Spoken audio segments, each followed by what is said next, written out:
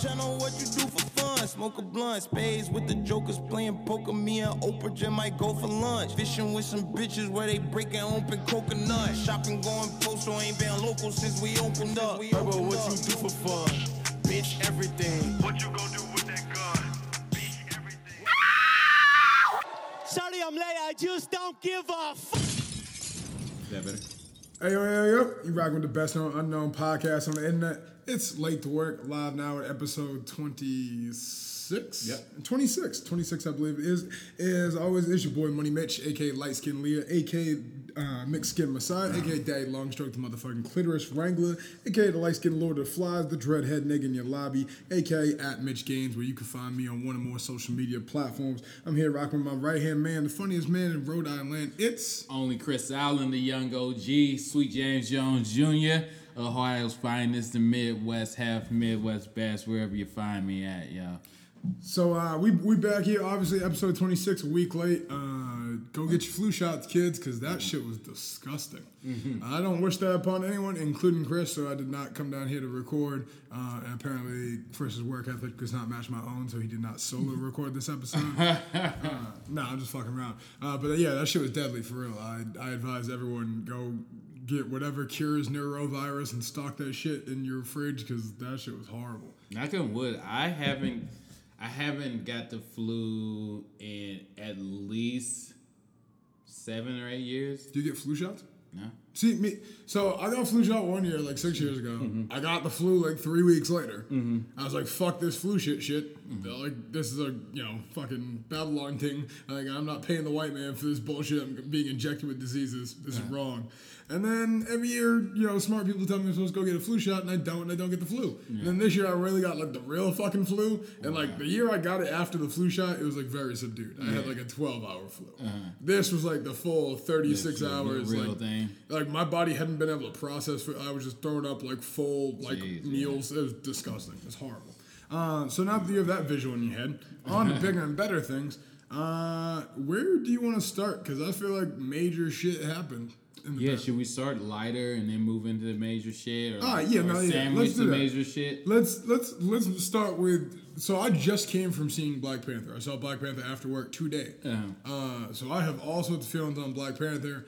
I'm not usually one of these buy into the hype guys. So let me start on that note. Is like, if you tell me I gotta go see something, very rarely am I going to see it. And if I am, usually I'm such a skeptic that it's not going to live up to the hype for me. Yeah. The one notable exception in recent memory I would say is maybe Get Out. Mm-hmm. Get Out was better than I anticipated because I became so skeptical before I saw it. I was too. Well, here's the thing. Like, when Get Out came out, I sent it to all my friends, the trailers. I was like, yo, this looks dope. And they're like, oh, man, that looks like bullshit. That looks stupid. And then it made me be like, oh, man, what's wrong with me? Maybe it does look stupid. And then I was like, all right, well, I guess, like, people's opinion affected my shit. I was like, all right, well, maybe I'm not going to go see this right away. And then everyone raved about it. And I was like, man, I knew that was going to be good. Then I went and saw it. I was like, yeah. See, my problem, I think, was, like, who was raving about it. Like, and similar to Black Panther, like, I hate more than anything, and maybe this is just the simpleton in me, or my need to, like, be the smartest guy in the room or whatever, but nothing turns me off from, like, content in general, like woke niggas trying to tell me I need to be woke about something. So, like, Get Out came out, I was like, it's a creative masterpiece, and Jordan Peele has a mind like no other, and if you don't like this movie, you just don't understand. And I was like, man, fuck you. Like, I hadn't even seen the trailer yet, and I was like, man, fuck you. And then I went and saw the movie, I was like, yeah, if you don't like that movie, something wrong with you, dog. Like, you just don't get it. Well, you're a dumb nigga. Like, it's one of those movies. I knew it was going to be a good movie because, like black people don't embrace, like, shit. Peele. We don't know. Key Peele. Like, they don't really give him love. So for them, it would be easier for black people to hate on him just because of who he is than it would be to embrace him. So when black people was like, no, this is legit, I was like, all right, because they not going to... I don't mean to get too far from a tangent before we get into Black Panther, but I have to ask you, obviously, as our resident comedian on this podcast. I don't know if you heard, there was a Breakfast Club interview recently. I forget why dude's name can't come to me right now. He essentially said that Dave Chappelle was not funny to Yeah, niggas. who said that? Faison Love, right? Yeah. All right, and so my question is, like, I feel it kind of same thing about Jordan Peele. Like, I feel like, quote unquote, niggas don't fuck with Jordan Peele. You know what I mean? But my whole my understanding of that was like niggas didn't fuck with Key and Peele because niggas felt like Key and Peele was trying to rip off Chappelle's show. So the idea that niggas don't fuck with Chappelle seems crazy to me. Well, okay, yeah. I thought that was the knock on Key and Peele. No, well, I think Faison's a little bit off base. Yeah, I think he way off base. I think there's a portion of what he was saying is correct because like the black community did not embrace Dave Chappelle like, let's say, a Martin or like a Cat Williams or even like Kevin Hart has crossover, but like still supported in both communities. Like not really like Dave really got hot because Dave had done all the legit he's done the Def Comedy Jam, he's done all the BET and shit like that. See, but I feel like that's just like Dave's style of comedy isn't that. Like, it isn't that. It's evolved. But also just like I think there's white comedians who see the same problem. I guess is my point. It's like there's guys who can go out and just be like the funny like live face on stage and then become a character who gets like good TV part, the Kevin Harts of the world. You know what I mean? But I think like guys like Andrew Schultz and Louis C.K. are never gonna they'll never have that appeal. They'll be on TV shows. They'll write things. Yeah. Will they be like the star who's embraced by all the No, because their comedy's too provocative. And I think Dave's kind of in that same category. You can't just throw on Dave and have a safe laugh. You used to be like that until what broke Dave out was the Dave Chappelle, his sketch show. Yeah, so that's really, and then I think more black people started to know who Dave was and embrace him, understand him, and then it catapulted everything else he did. But when he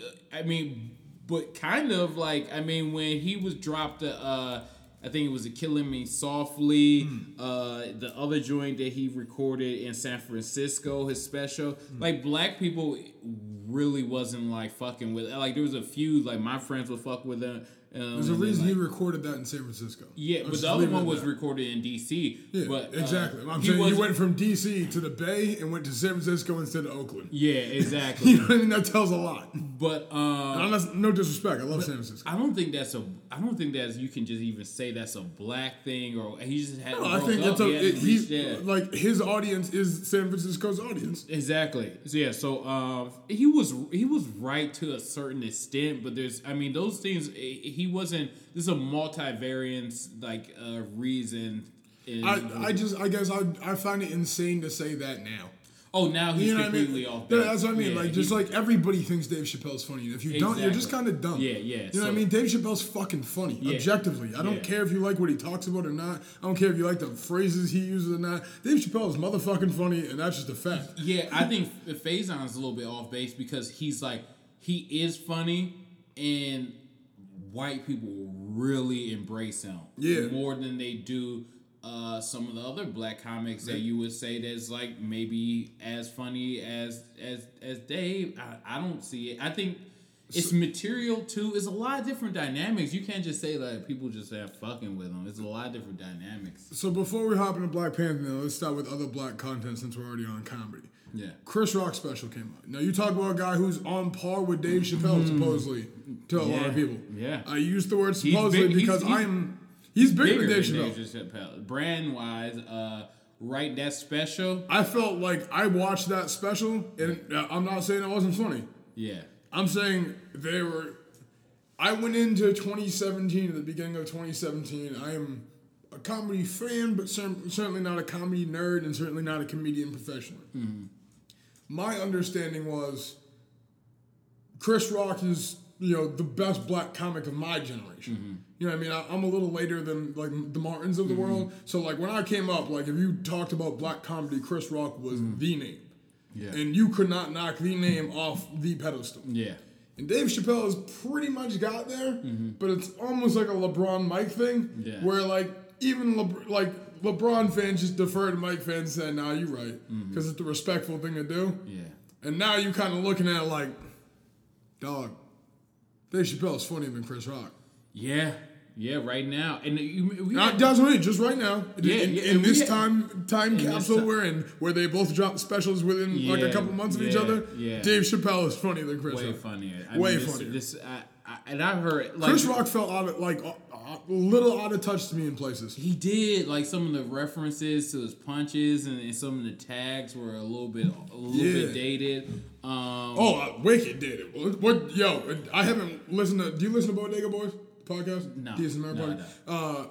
Part of the reason I do AKAs is because they have 1,000 AKAs, and they do like a wash segment in the AKA. They just stay shouting out new wash niggas. They better be dropping Chris Rock's name because that nigga had like references that like I couldn't even touch back to. Yeah. I'm 27, dog. Yeah. If I don't remember it happening, nobody. Get that shit out of the set. It was that was bad. Boy. It was the like, Essence Festival, dog. Yeah. Come on. Yeah, it was shit. Tag me with a vibe award at least. Yeah, it was. Some of it was like, and like some of the artists and like some of the shit he was like naming, used as reference, was just like, come on, man. But here, can I give you my last thing on it? Yeah, because this is the thing that really drove home the Dave Chris thing. Before we get into the rest of the special, Dave Chappelle opened his most recent special by pretty much walking on stage, putting his dick down in the middle of it, and saying, "I am amazing at comedy. Mm-hmm. Here's how I'm going to prove to you I'm amazing at comedy," and did his little punchline reverse thing there. Mm-hmm. Chris Rock on 3, maybe 4 separate occasions, if I remember correctly. I did take an edible before I watched that. Thank you.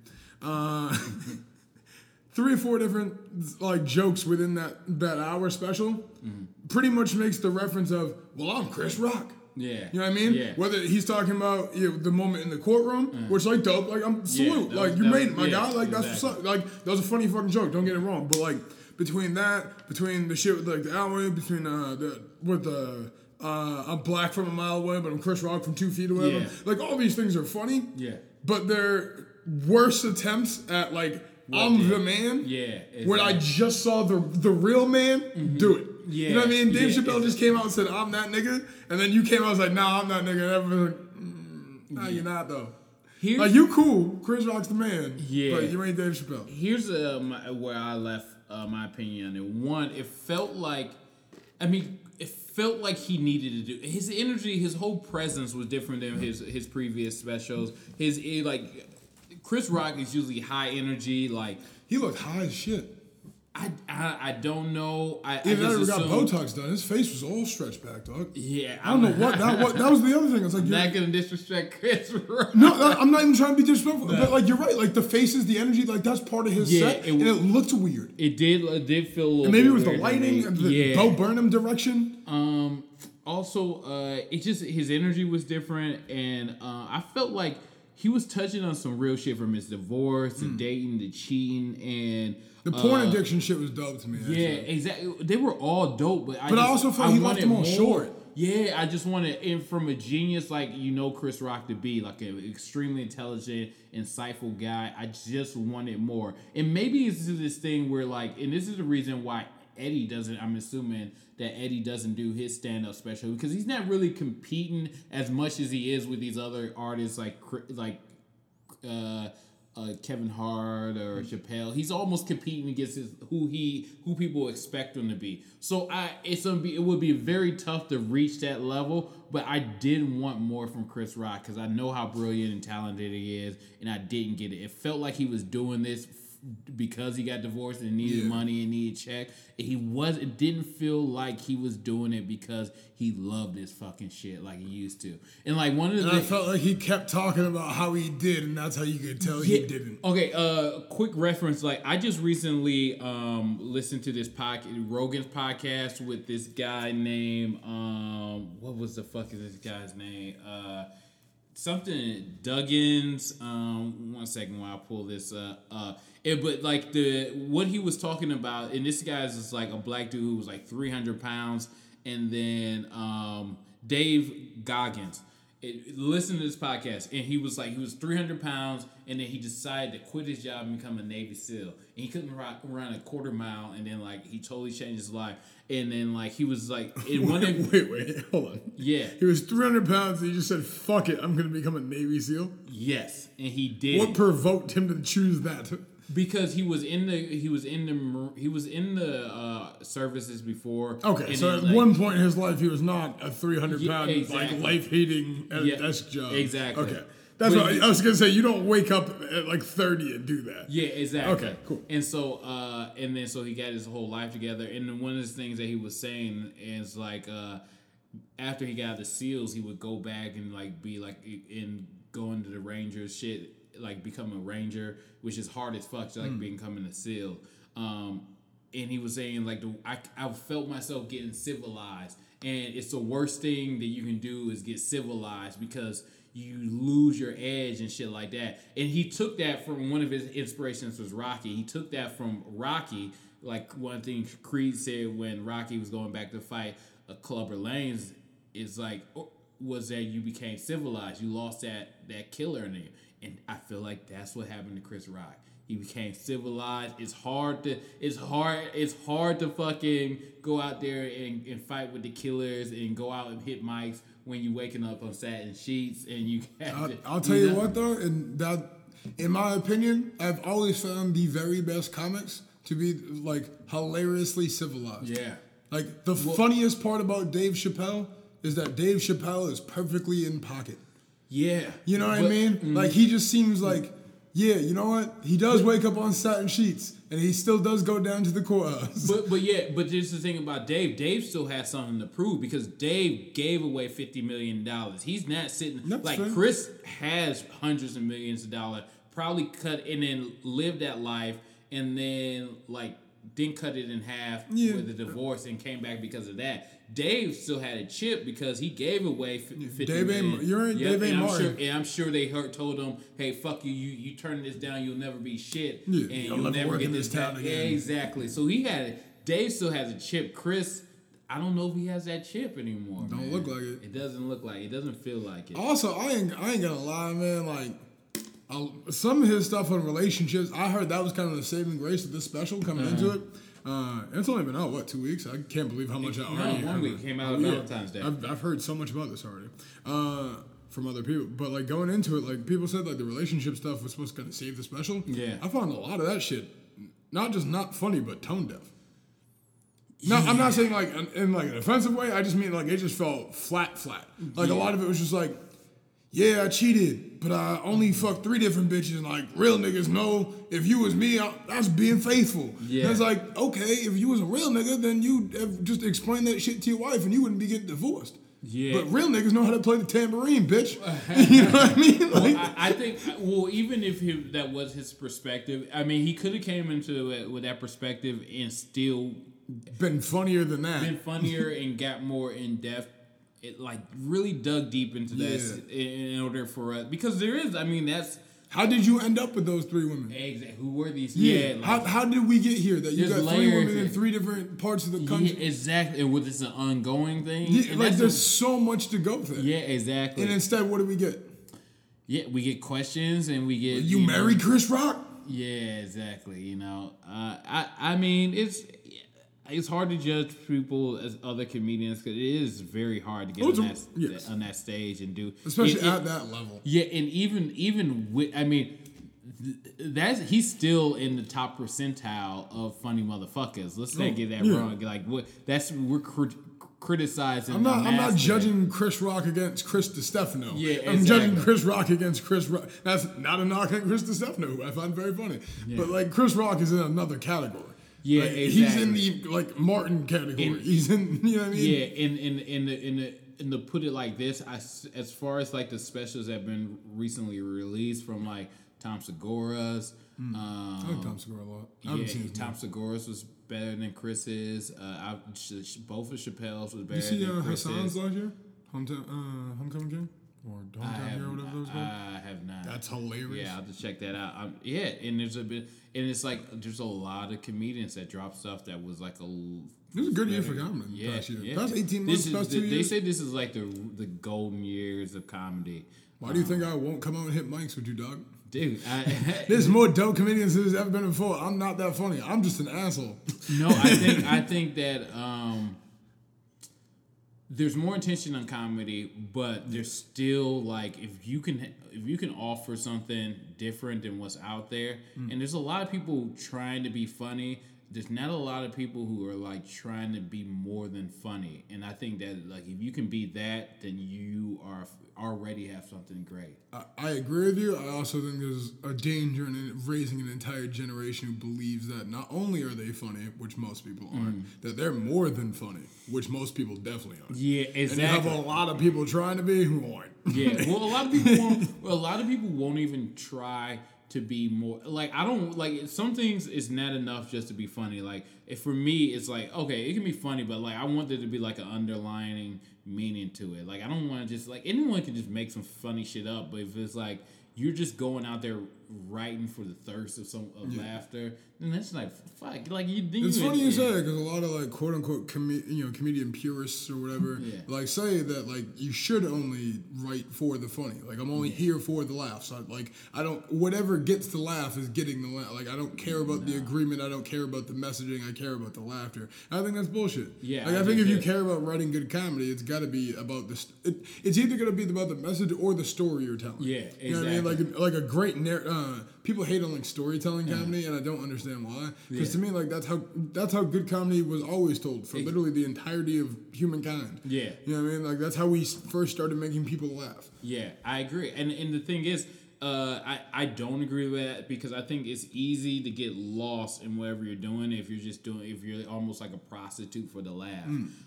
It's because then you start like whatever brings the laugh is what you'll do, and like especially for black people, it's easy to end up being like shucking and jiving. Yeah, exactly. It's like I'm not gonna do that. I'm gonna do some shit that like challenges your thinking, and then it's funny. You know, you want to talk about a comedian who doesn't ever challenge my thinking and is very much a shuck and jive comedian and looked motherfucking horrible this weekend? Who's that? Kevin Hart.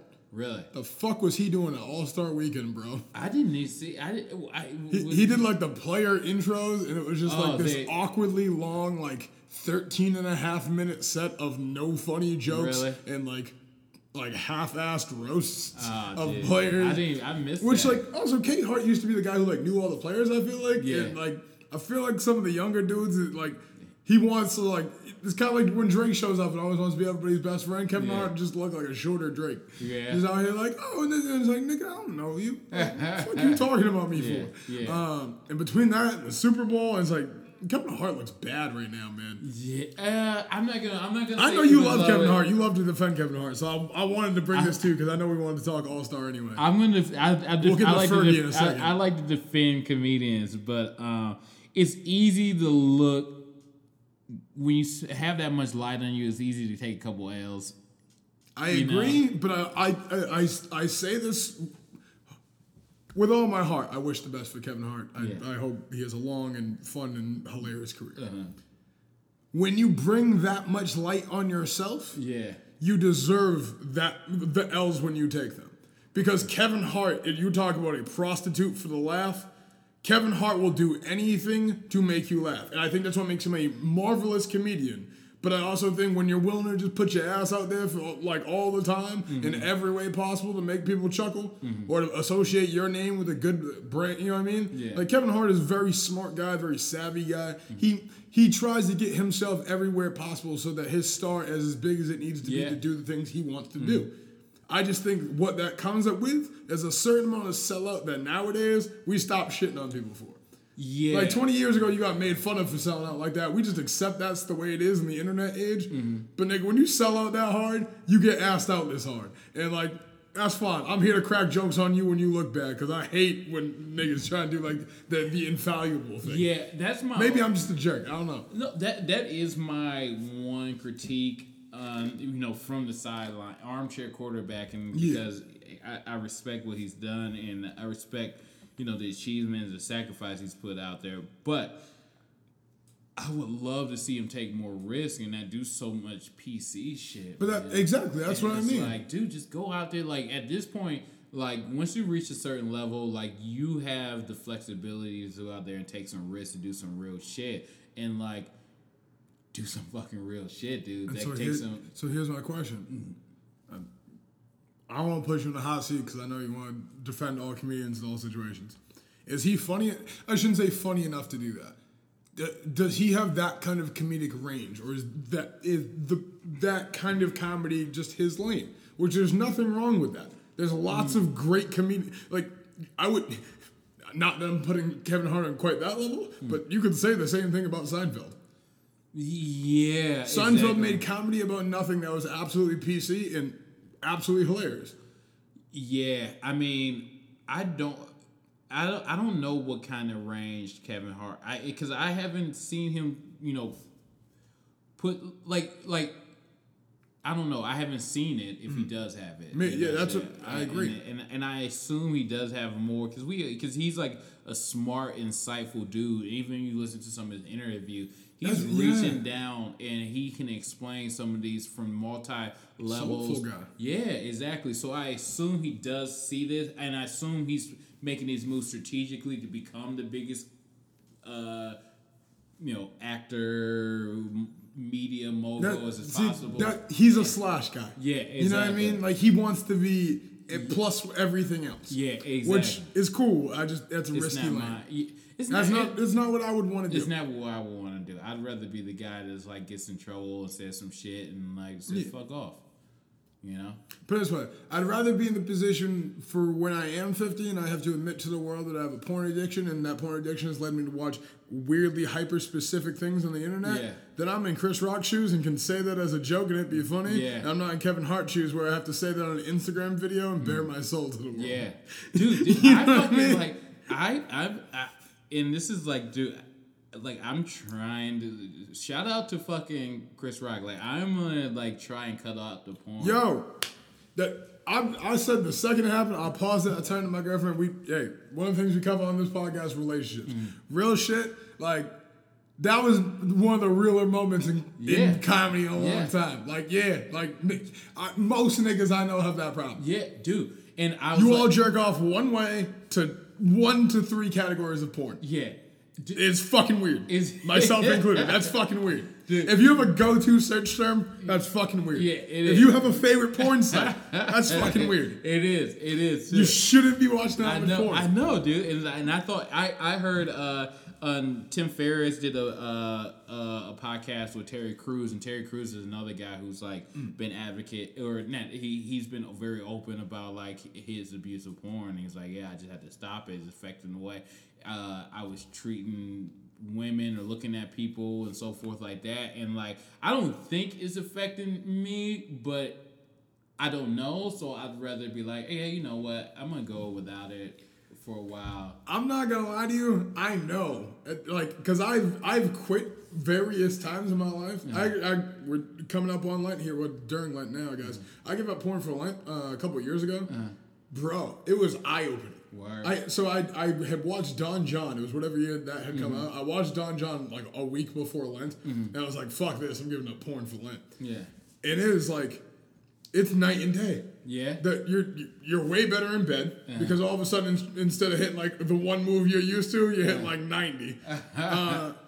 Like, I don't know. There was a lot of perks to it. I felt better. Like, I wasted way less time in my day. The realest shit about that whole shit he said, and I hate to admit this as a dude, as myself, whatever, on the internet, right? Yeah.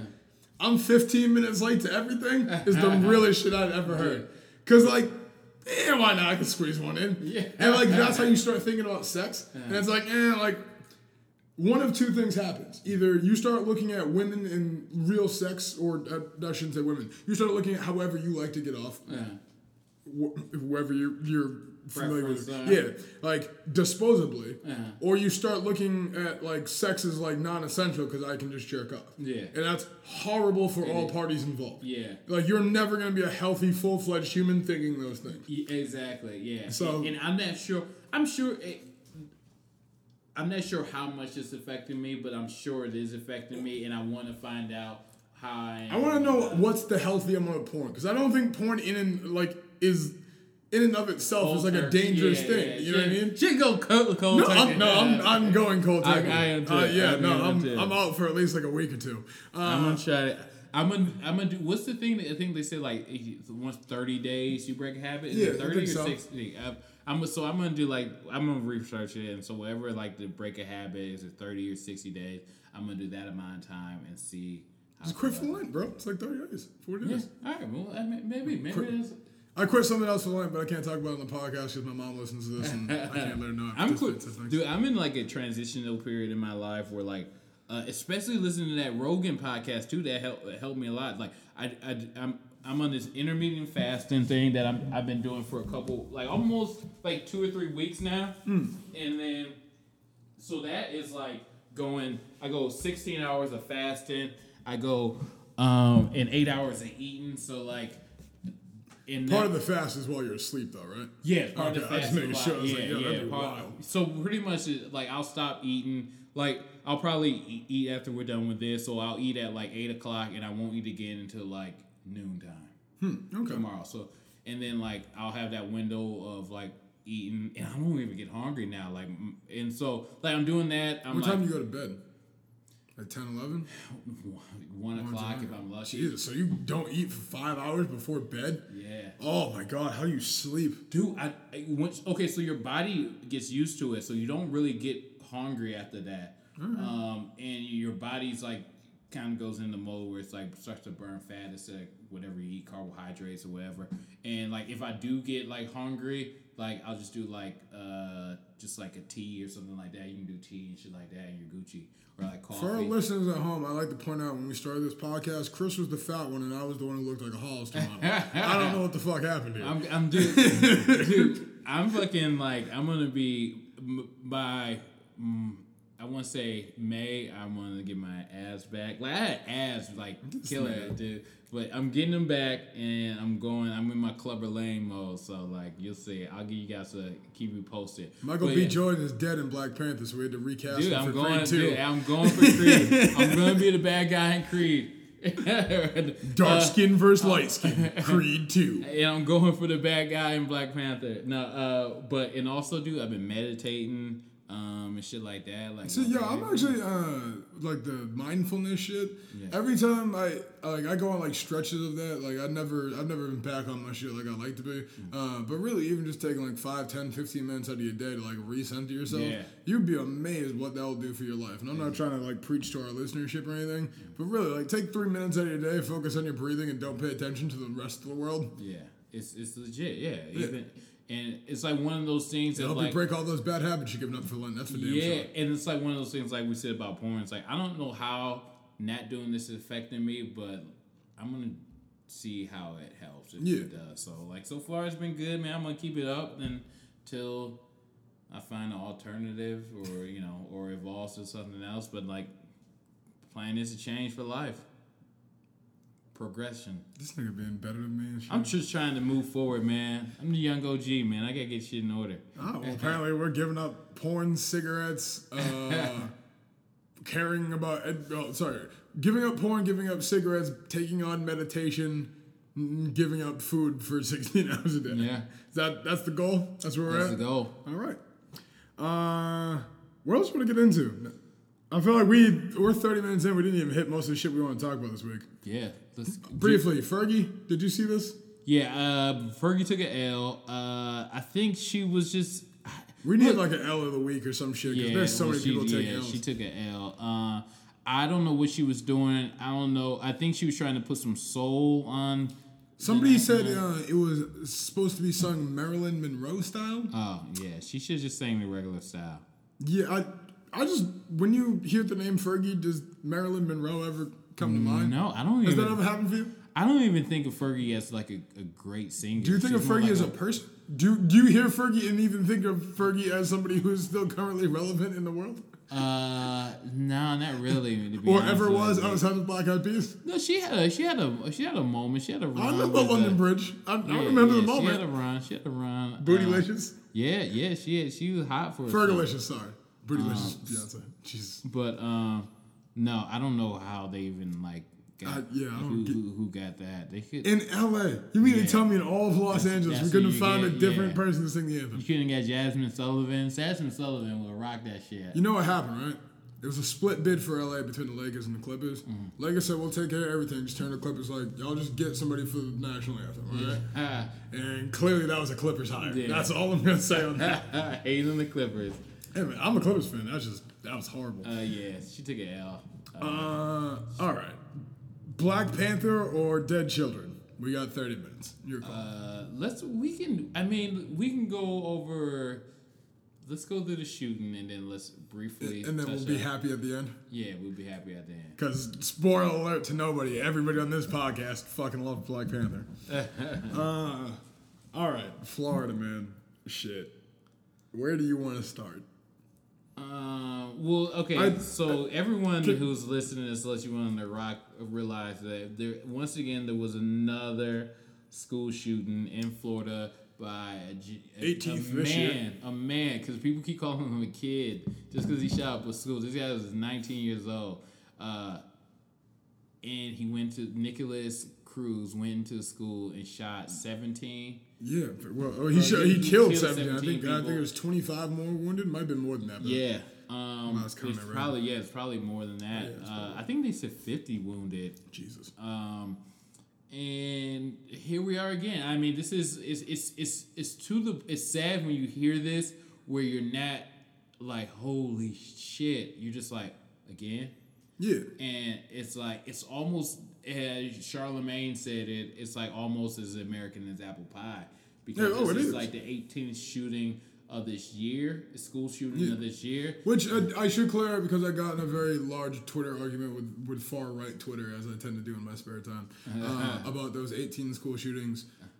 Out of those 18, only like 4 were actual, what I would call it, like a mass, like multiple casualty shooting. Mm-hmm. The rest were more, firearms in schools, accidental discharge. Like one was a cop's gun went off in a school. It's not the vague statistic, but I don't know about you. 18 times a gun went off in a school in America in 45 days. I don't really care the circumstances.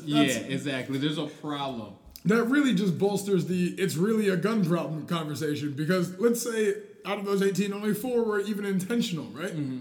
That means, 16 other times or 12 other times, guns just go off in schools now? Yeah. I don't think more guns is the answer then. And maybe that's just me. And if you have a child that's going in that school, do you say, those are accidental shootings. Yeah. Well, the cop's gun accidentally went off and killed a 3rd grader. No big deal. Yeah. I feel, but here's he didn't mean to kill the baby. Yeah. But here's the thing. I mean, we're at this. It just feels like we're just like going through the whole cycle again. Like, what do you feel is different in this time? I feel like this is another school shooting. The right will say one thing, the left will say one thing. Nothing will happen until and we'll just sit back and wait for another mass killing. I will tell you exactly what and this is I have many, many notes on this, but this is something I definitely want to get into. I do want to address your man versus kid debate, because I very firmly believe he's a kid. And I'll explain that in a second. Okay. But you ask what is different. And the thing I will say I find very different about this shooting from all of them previous.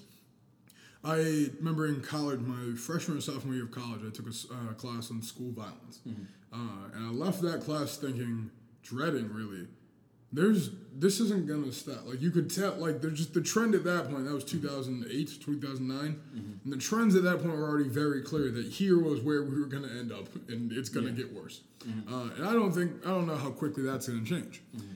Something I would find very different about this particular instance is the kids. Mm-hmm. The survivors, the friends, the neighbors, the families. Mm-hmm. The kids are very vocal. Not the parents, not the teachers, not the cops who responded, not the kids. Yeah. And I think that shout out to the kids, man. Yo, shout out to every one of these kids. Honestly, they're getting after it. Let me pull up a couple, because shout out to my dear friend Erica, as told by Erica with a K. If you want to follow her on Twitter, she's dope.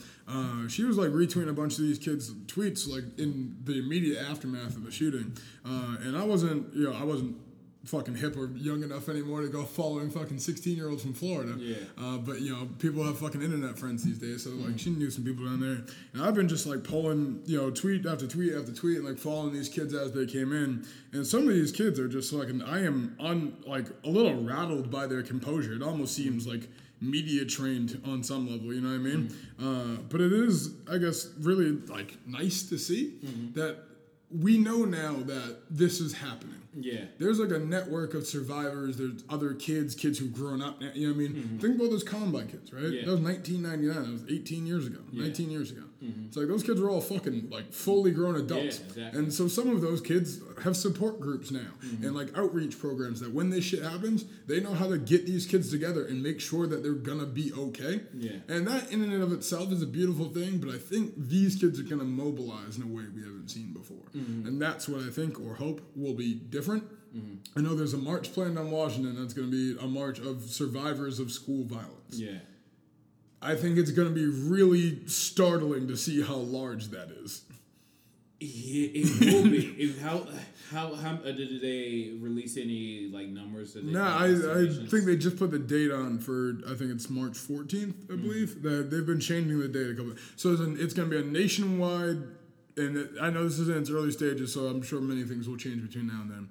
But so the plan, I believe, is there's going to be a nationwide walkout on high school campuses, coupled with a march on Washington of high school survivors, survivors of school violence. Yeah. Wow. Which I don't know if that'll do anything. No, I don't think. I don't think so. I don't think so. But I think it's teenagers different. Don't have lobbyists, and the NRA does. Yes, however, I would argue teenagers may be everybody in politics knows, your target demo has to be whatever your established base is, plus whoever is turning 18 in the next election. You know what I mean? Like, Democrats have been winning on kids turning 18 for 40 years. You know what I mean? So, if you're turning, it's clear this generation who's 16 to 18 now is pretty anti-gun across the country. Yeah. Not 100%, but I'd say 80-20. I think that's scaring people in politics a little bit, knowing more of that's coming. Yeah, I mean, a very vocal version of that. Yeah, I still think you still have to factor in the baby boomer because it's a large population, and but they're dying. They're dying. Millennials are growing. That's my point. Yeah, and so every year we get a couple 100 million more, and they get a couple 100 million less. Yeah, but here's the thing. I think that politicians will do some kind of finesse move to make some smoky mirrors look like they're making a gesture, and it's not really. It doesn't affect the NRA. It doesn't affect gun sales. It doesn't make anything. It doesn't get one more gun off the street. So you think there will be some sort of gesture, but nothing of consequence? Yep. What do you? 100%. Any ideas on what the gesture may be? They'll put some kind of law in place or something, and there will be another loophole. They can get ARs if they'll be like, oh, well, now we're going to do highly scrutinized background checks, and it's going to be like loophole, and it's not going to change anything. That's what the United States is. It's promises and fucking finesse. I have a million questions on gun control. So do you want to get into gun control next, or are there other things you want to get? Because I have many things about this I want to get into. No, we can go straight into. I mean, yeah. Okay. So what is?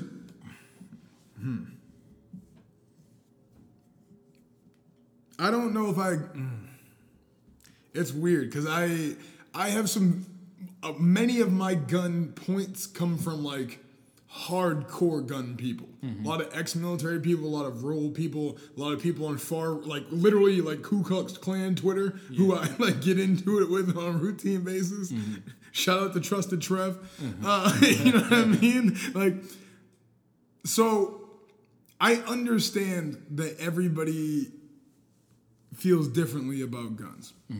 I'm trying to come to what I pride myself on being a centrist. We talk about being the middle ground on the show a lot. What is quote unquote common sense gun reform to you?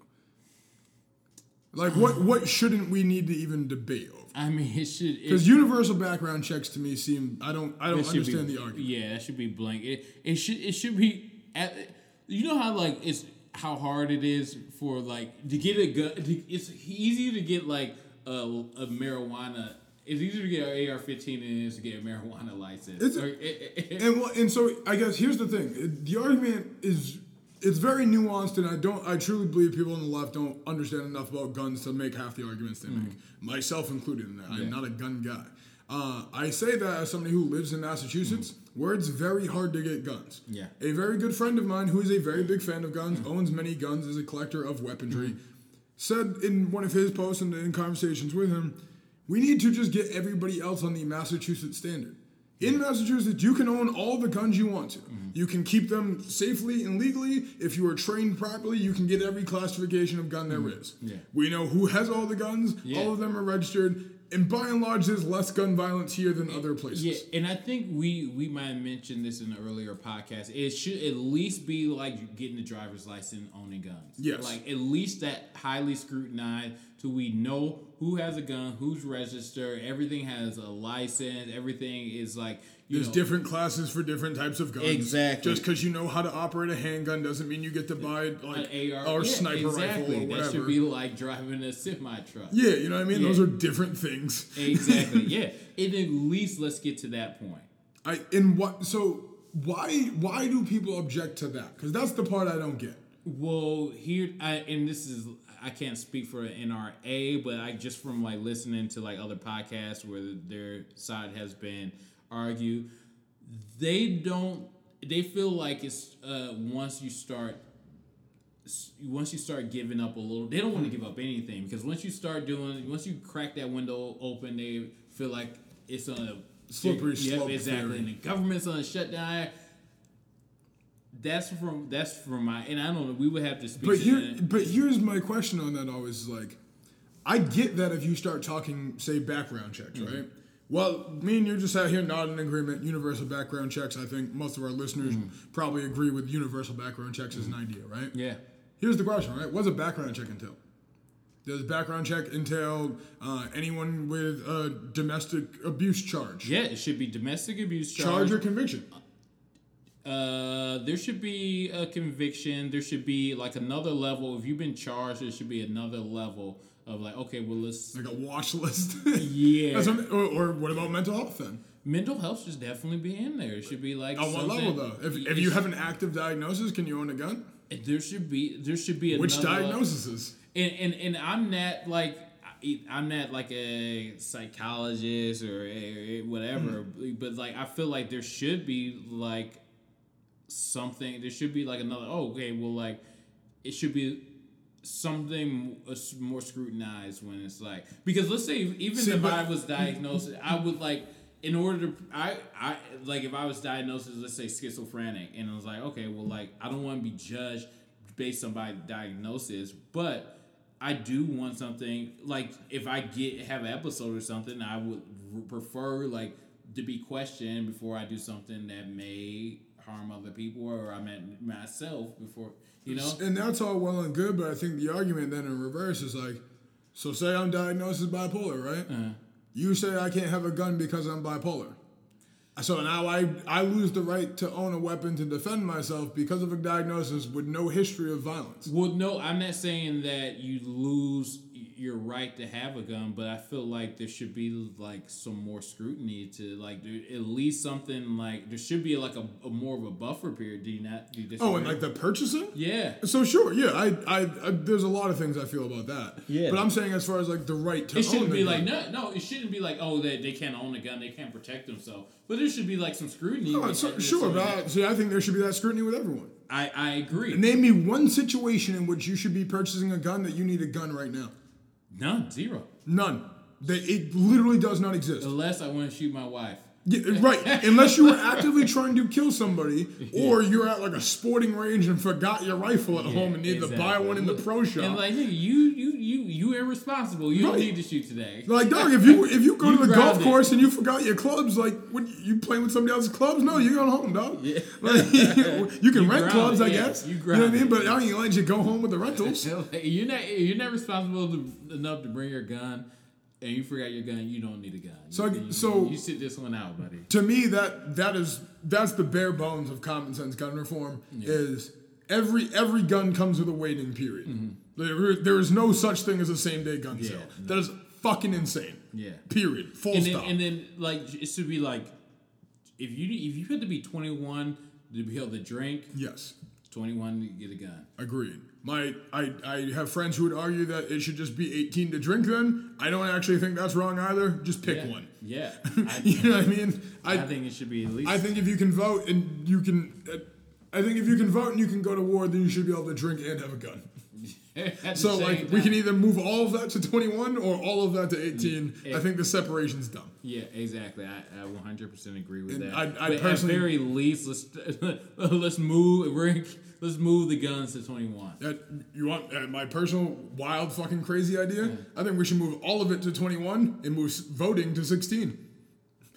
You know what I mean? I think the youth aren't well represented at all in politics, and I think they deserve a voice that actually goes to bat for them, other than the adults telling them what to do in the room. I think if you took the senior members of the youth class and gave them, I'm not letting them vote. Fair. I don't think anyone else is. Me too.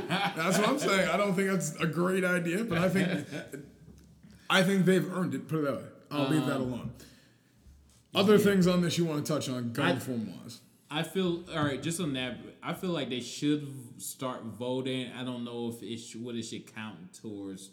Completely. Yeah. So 3/5. Yeah. I feel like they used to do us. Yeah, I think they should like get in the process and so forth, and there should be something.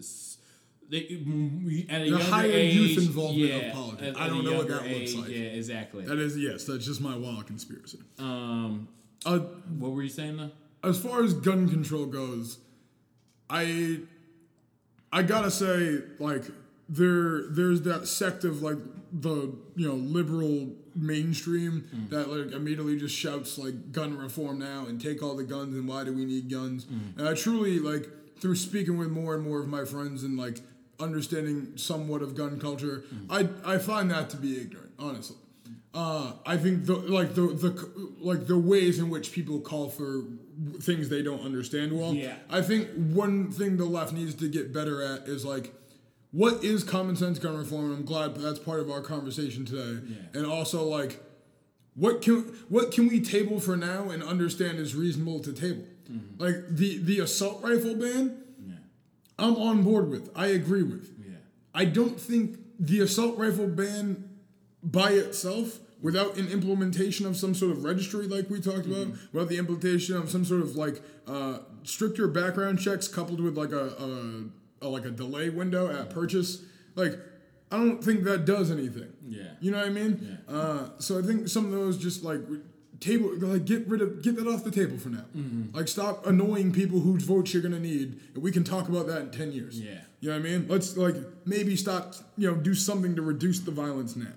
And another thing, and like I'm not left wing enough to be one of those people like, oh, everyone get rid of all these guns. Like I don't believe that you should be telling adults what they should be doing. I think there is a lot of good people out there who are gun owners and have a shit ton of guns, and they may have a tank and they haven't harmed anything. I do think that there should be other things involved in this change besides just gun reform. Troubled kids need an outlet. And this kid adults, we can get into that. But I mean, he was whatever signs, there was signs. This is the thing I can't stress enough. Is like, so to your point, I think this is the one thing I really, really, really want to drive home with people. Every person I've spoken to in education says the same thing after every school shooting. We don't want more guns in schools. Like, teachers don't want to be armed. Yeah. Every teacher I've spoken to ever in history does not want to have a gun in the classroom. The other thing about it, though, is that there simply aren't resources for these kids in schools. And everyone under 17 years old spends most of their day in school, most of the year in school. In most high schools, you have 2, 3, maybe in a bigger high school, 4 or 5 guidance counselors or like a school resource officer for like, we're talking 1,000 to 3,000 kids. So you got 5 counselors, 2,500 kids. It's 500 kids a counselor. Yeah, it's overwhelming. 500 kids. Yes, some things fall through the cracks. You're in school 180 days, right? It's like, if you could you would need to somehow pin down every kid that you're responsible for in the school to meet with twice a year. Yeah. And that would fill your schedule. Yeah. How the hell would you stay on top of where kids are actually at? Yeah. That's impossible. It's impossible. And then we put our hands up and be like, well I don't know what happened. Everything we no one knew. No one knew. But we should just arm teachers. Yeah. Because buying a bunch of Glock 9s is cheaper than hiring guidance counselors. Like, what the fuck? Yeah. Exactly. Like, that makes zero sense. Exactly. So that's I think that's really where this needs to start. We're talking like real ways to address the problem, not just the guns. I think that's the biggest thing that can be done. Yeah. The other thing being, oh, sorry, go ahead. No, go.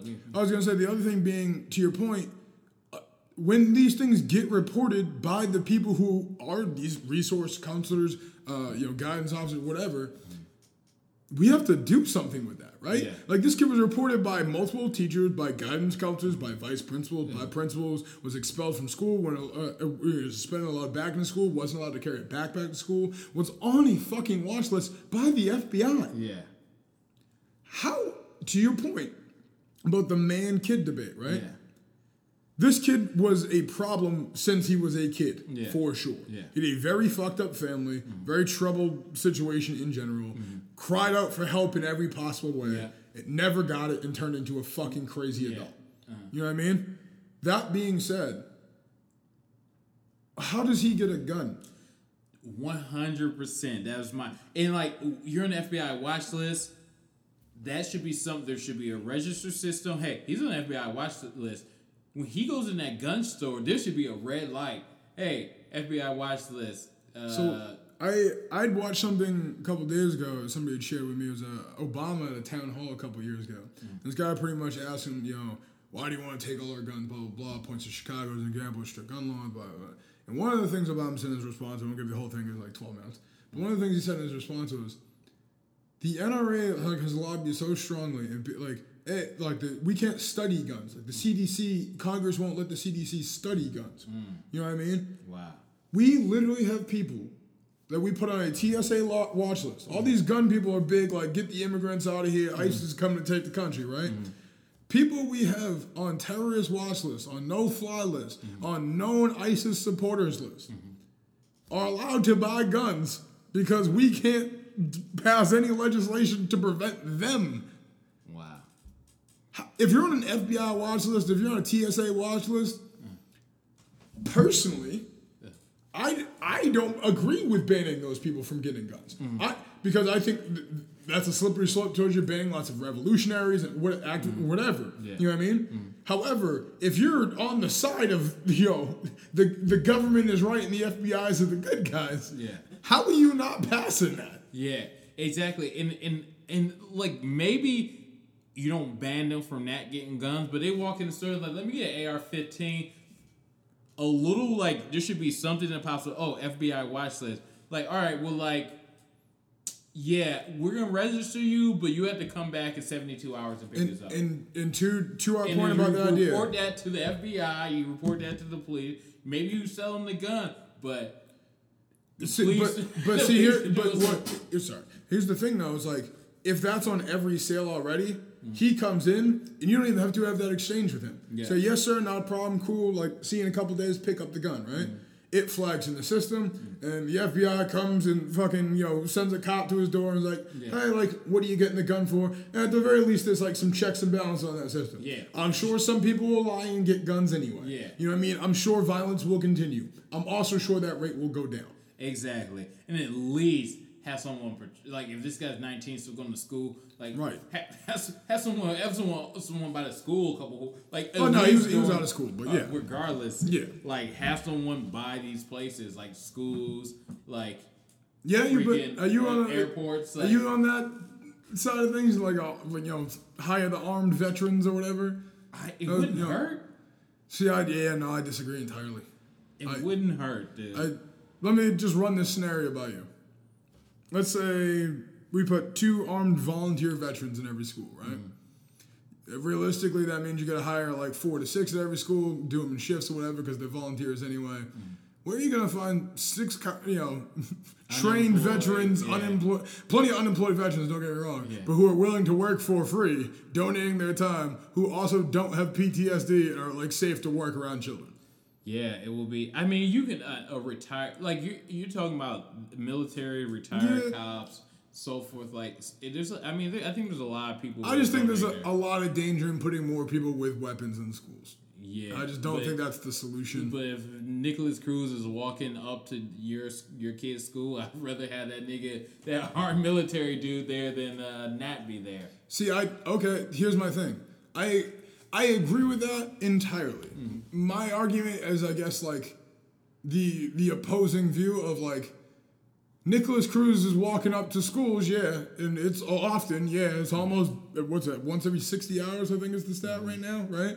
Yeah. It's often, but probably not as often as like some old like ex-military dude getting set off by some 15-year-old kid who's just a jackass. Yeah. And it's only a matter of time before they're shooting kids.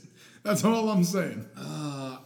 Yeah, you're not gonna put like ex-military veterans across the country in all these schools and tell me no 14-year-old is setting off a dude with PTSD and a handgun by his side, and that's gonna go well. Yeah, I mean, I don't know how that works itself out. That's what I mean. I'm with you. I'm willing to try it, but I just don't see that going well. Yeah. I don't see the implementation going well. I don't see where we get the money for it if we're going to pay them. If we're not going to pay them, I don't see where you get that many qualified volunteers. Yeah, and eventually they're going to want to get paid. Yeah, you know what I mean? I just think there's a lot of problems with that idea. I think it's great in theory. I don't see how that happens. Yeah.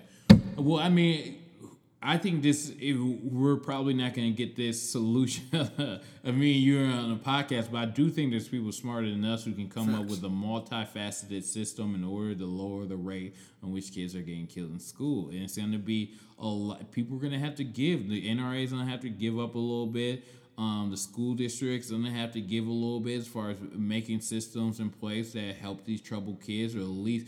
I mean, this is a failure in so many levels. It's a failure by the. It's a societal failure across the board. 100% at every level, every aspect. And this could have been prevented, and it wasn't. And it could have been prevented in so many different areas, and it wasn't. And because of that, 17. And I guess that's my takeaway from this particular shooting is.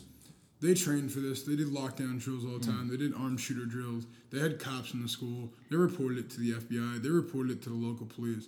Everything that all the people involved are supposed to do in the current system was done, and people are still dead. Yeah. I just want to see us do anything. Yeah. Because the feeling right now is hopelessness and helplessness, and like we can't do anything. Yeah. And the entire argument I hear in response to that so often is this idea that, well, laws don't do anything to criminals because criminals, by definition, break the law, right? This is insane. You know why I know this is insane? Because we're talking about school shootings. Yeah. We're talking about perpetrators who, by and large, are 21 and younger. How many 19-year-olds can even score like a decent weed connect? Yeah. How many 21-year-olds can buy booze? They got steal it from their parents. Exactly. And shit like that. You're gonna tell me somebody who can't even get booze for a party on the weekend knows how to procure a black market AR-15? Yeah, exactly. And if you get the fuck out of here. What kind of bad guys selling? Yeah, that's what I mean. Like some 15-year-old with like clear bipolar and like anxiety disorders comes up like, oh my god, man, this girl wanna go on a date with me. I need a gun. Yeah, it's like nigga, I know all the sketchy people. I've sold drugs for a long time. All right, dude. Like I know people who wouldn't sell kids like Perks and Xanax. Yeah. You think he's selling them an AR-15? Yeah. Come on. Exactly. You know what I mean? No give the black market some credit. Exactly. There's some scruples out here. Okay. They may be trading 16-year-old girls, but we're not selling 16-year-olds guns. Yeah. I agree. I think at least start at like 21. Yeah. To get these guns. I think you even if you get a gun at 18, there's like a young gun owners program. You know what I mean? Yeah. Where you get into it and it's like your guns are kept at like a locked facility where you can go train with them until you're 21. So that when you're 21, you're proficient. Yeah. You know what I mean? Like, they do all sorts of shit like this in other countries. Yeah. People, the far right talks about Japan all the time as a great like symbol of national purity, a great economy, all these things. They're strict as hell with guns. Yeah. Everybody can get them. All you gotta do is prove you're proficient with guns, prove you're mentally stable, don't have a history of violence or criminality in your background. Yeah. Essentially, just make sure good guys are the ones with guns. Yeah. There it is. Food for thought. Is there anything else we want to touch on this? side note about this. You catch the story about that white nationalist group who tried to claim Nicholas Cruz was like one of their guys for a hot second? No. So, long story short, like, story breaks, whatever, like, shooting happens. There's a white nationalist group down in Florida. I forget the name of the group. I wouldn't shout them out anyway. Like, claims that Nicholas Cruz, like, trained with their, like, militia for, like, the past, like, year and a half. And, like, had been, like, plotting this for a while. Really? Then, I think it was, like, 48, maybe 54 hours after, turns around and said, oh, our mistake must have been a different Nicholas. All I'll say to that, and everybody's confusion around that, and that story went away very quickly, just think about every time that there's a terrorist attack and ISIS claims he's ISIS until we prove it to somebody else, and then ISIS says, oh, our bad, our mistake. Yeah. And that obviously is a fear tactic to remind you that ISIS is out here and can strike you at any time. Yeah. And just as a reminder, there's white nationalist groups on American soil employing those exact same tactics. Yeah. So, in case you thought that, you know, the rise of the alt-right wasn't a real thing, there really is white nationalist militia groups training in Florida, getting ready to kill you. And so cavalierly so that they can claim it was them, then refute that, and nobody even looks into them. Yeah. And there's some food for thought. There's some Vice documentaries and so forth online. You Vice loves covering white nationalists. Yeah. It's a little like borderline fetishized. Like whoever's running Vice may be like a. They're a real threat to society, not just for minorities. It's for people in general, society in general. Things can go bad really quickly when it's idiots with guns. Yeah, I mean that's my big takeaway. More guns doesn't seem to be helping the problem. Yeah, there's more guns now than there's ever been, and there's more guns than there are people in the United States. That is an actual fact. By a large margin too. Yes, it's just fucking dumb at this point. That being said, this shit continues. I said in 2017 I was going to get an FID card. 2018 I might actually do it. I hate guns. I'm vehemently anti-gun for myself. Yeah. I don't want a gun. I'm a very emotional person. I don't need to be owning a weapon, and if I do, I want to keep it safe somewhere else that I can go play with it. Yeah. But like... Things are getting real. Things are getting real. I might at least want to own one somewhere safe to go play with it in case somebody comes trying to kill me. You gotta get them before the government takes all your guns away. Before Obama comes back into office and takes all of our guns. He's a Muslim. He was born in Africa. Right? Go back to Kenya, nigger. Fun fact, more guns sold in America under Obama than every presidency before him. That's a great transition to black shit. We want to end on happy things. Now we talk about angry white people for 30 minutes. Let's make it an avoided race. Go us. Oh shit. Let's make it quick so we can. We're at an hour right now. Yeah, all right, cool. So. We'll get the fuck out of here then. Sorry for keeping y'all late. Black Panther's fucking dope, man. Yeah, I agree. I've never understood. We opened this saying like a lot of movies don't live up to the hype, and I guess that's my big thing is like I hate overhyping movies. Mm-hmm. Coming into this weekend, I guess I'll say this briefly. I really didn't want to see this movie with white people, and I don't say that to be racist. Mm-hmm. I just say that in like I'm not into Marvel movies, so I know you're a Marvel guy. Yeah. I don't know enough about the Marvel world to talk about Marvel shit. Mm-hmm. I don't know enough about like the characters or the backstory, and I don't care. Mm-hmm. I am only going to see this movie because like a bunch of people told me it was dope, and like whatever, fine, I'll go see it because all my friends are, and like it's that kind of thing to me. Mm-hmm.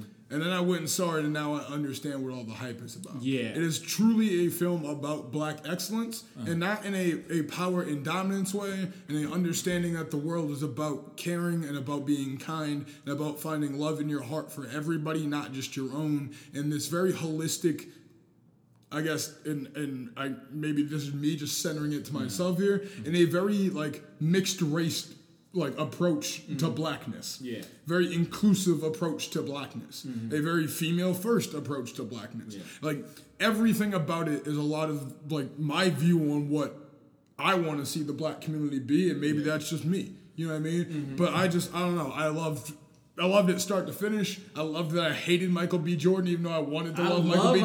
Jordan. I hated him, and then I loved him, and then I hate him again, and I fucking loved him. I cried when he killed him. Oh, word? Sorry, spoiler, in case everyone doesn't know he died. I cried in the theater. By myself. I saw the movie by myself. I was crying in the movie theater by myself. Dude, man. Okay, sad day. Here's what I want to say to people who don't understand, especially like if you're not black and don't understand why why this movie is important to the black community.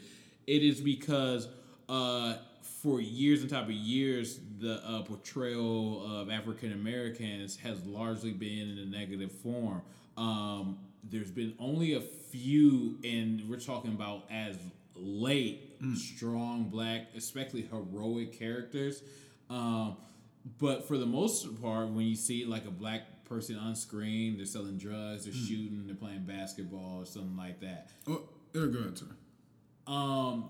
This one, to see a black superhero and to have that condition in your head, to see him alongside the Iron Mans, the Thors, it does something not just for like the community, but for like children perspective to be like, yeah, like our culture is just as badass. And this is not just like for black people. It's for people in general. Like there should be, we should grow up. Kids should grow up seeing Indian superhero. They should Asian superheroes. Native American superheroes, because it is super impactful. Just the same way we get conditioned to think that like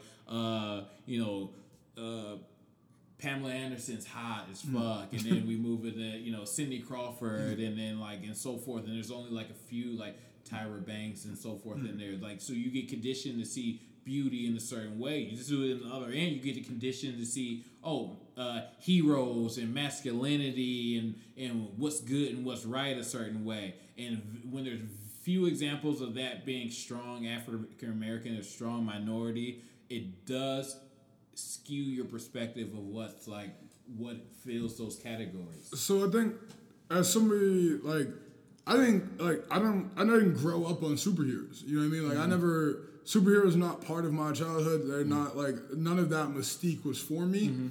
So like, though that's all well and good for those kids, I think the thing that jumps out most about this was that I can't remember a time in any media. You say about all the negative depictions of black life, right? Almost all of those come either in the context of them relating to white life or in like some white area of the world. I have never seen a depiction of black excellence in a black dominated world. Yeah. Like this entire, like there's like 3 white people in the whole film. They're all bad guys. Yeah. You know what I mean? Like, and so it's not like a black versus white movie. It's a black versus other versus differences of opinions and philosophy. And so every time I'm seeing black people, I'm just rooting for the black guy. Yeah. Right? Because it's black versus whatever else is in this land. And then there's white characters in there, and they're on both sides too. Right. But this was like a dynamic blackness that I never get to see because that's always taken from us, right? Even in today's modern society, right? Like what did he just win a Golden Globe or whatever? He was in this actually, Sterling K. Brown. Yeah. Dude from This Is Us. Yeah. Amazing actor. Great portrayal of black dude. Great role, right? But here's what I'm saying. I see him in This Is Us, and I see him existing as this adopted outsider in white land, which I identify with in a lot of ways, right? But I don't get to see what does it look like for black people who don't just agree because we're black and we're trying to survive in this white land. What does it look like when we transcend the survival of outlasting like white supremacy? Yeah. When we actually have the resources to be great, what do we argue about? Where do we find common ground? What are the things that tie us together? And the thing I found fucking beautiful about this whole thing, the things that tie us together, at the takeaway of that whole advancement of everyone, not just our own, celebration of strong women and leadership and like embracing education and advancement. And those were like the big things that I remember being raised on in that, the 50s, 60s era, that raised us, that Black Panther era, that civil rights era, that like, those were the things that would move the culture forward. And nobody talks about that shit anymore. Yeah. Now, we talk a lot about representation. We talk a lot about, opening up different avenues and all these different things.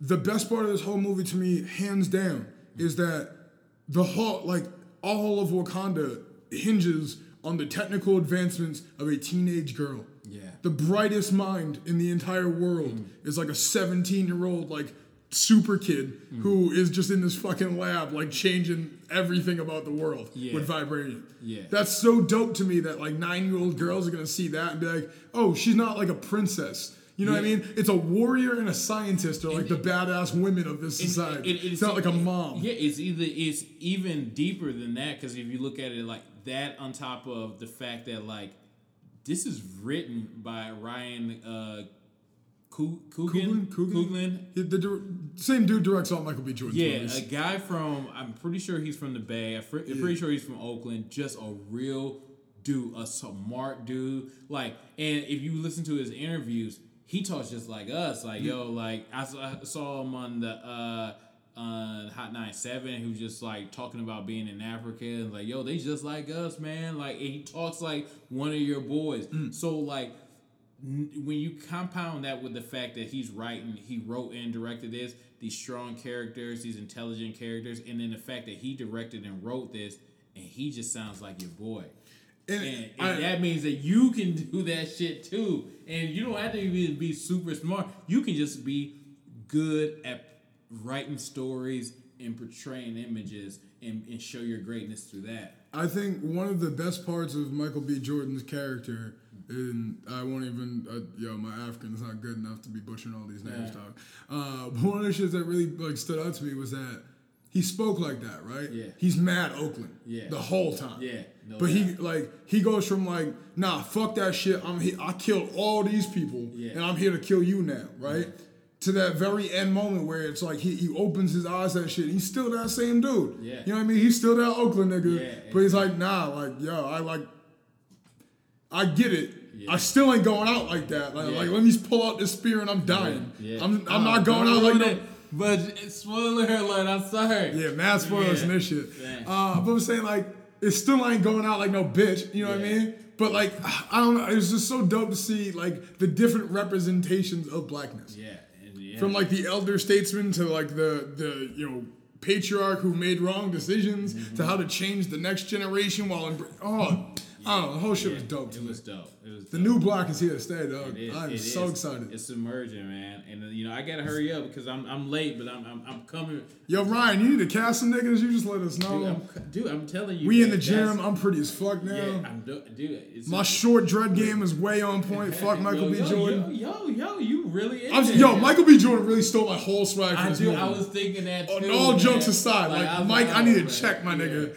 I see you trying to beat me. Yo, my nigga took my profile picture and wore that shit to the casting. He was like, yeah, I got it. I'm Gucci. Yo, this nigga Mitch followed me. He's like the flyest dude I know, so I'm just trying to get like him. Maybe Ryan will have me for that Black Panther shit.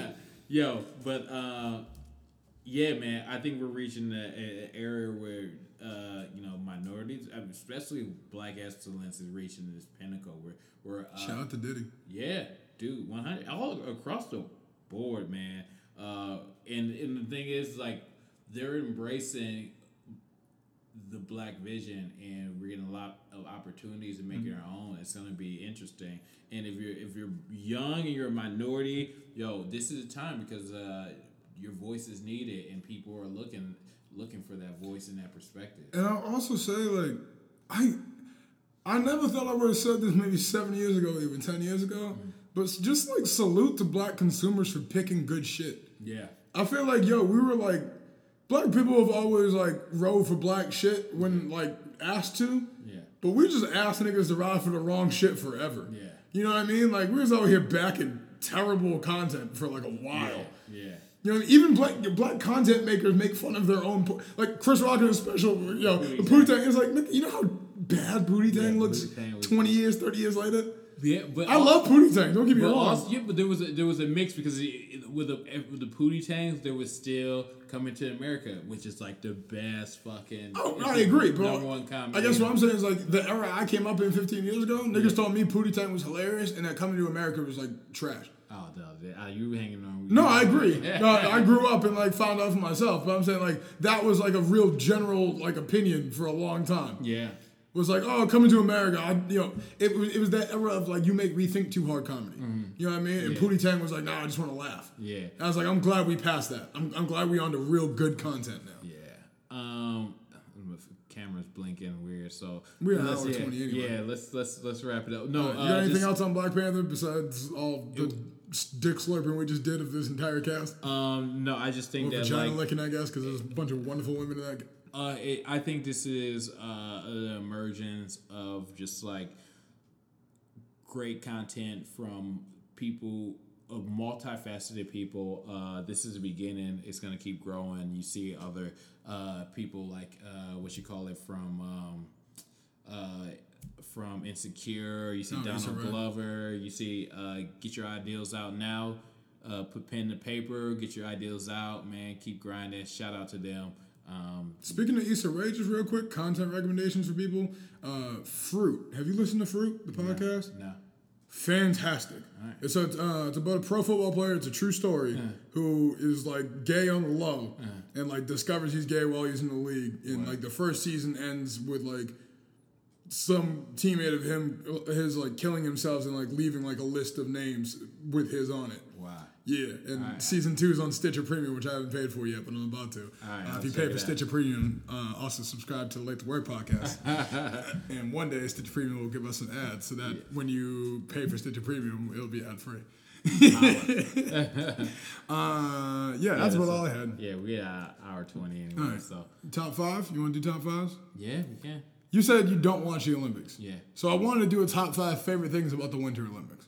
You don't watch Olympics at all, or just Winter Olympics you don't watch? I don't watch really much of the Olympics. There's like a popular character on there, like a track person, or like I'll watch some of the like soccer shit, but like I just don't care.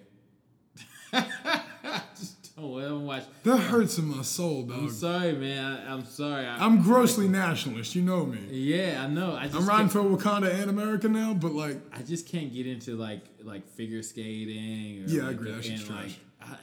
Curling, no? Curling, no. Why? I don't. Oh, curling's great. It's like bar shuffleboard on ice. Yeah, no. I got shit to do. Fair enough. There's not enough time, man. I got shit to do, man. No, I just now have zero interest in it. I'll watch ESPN and see what's going on. Something dope happens. But I just don't. I don't care. All right. Well, we're skipping our top 5 this week because Chris doesn't care about his country. I will say some reasons you should watch the wonderful Winter Olympics. Right.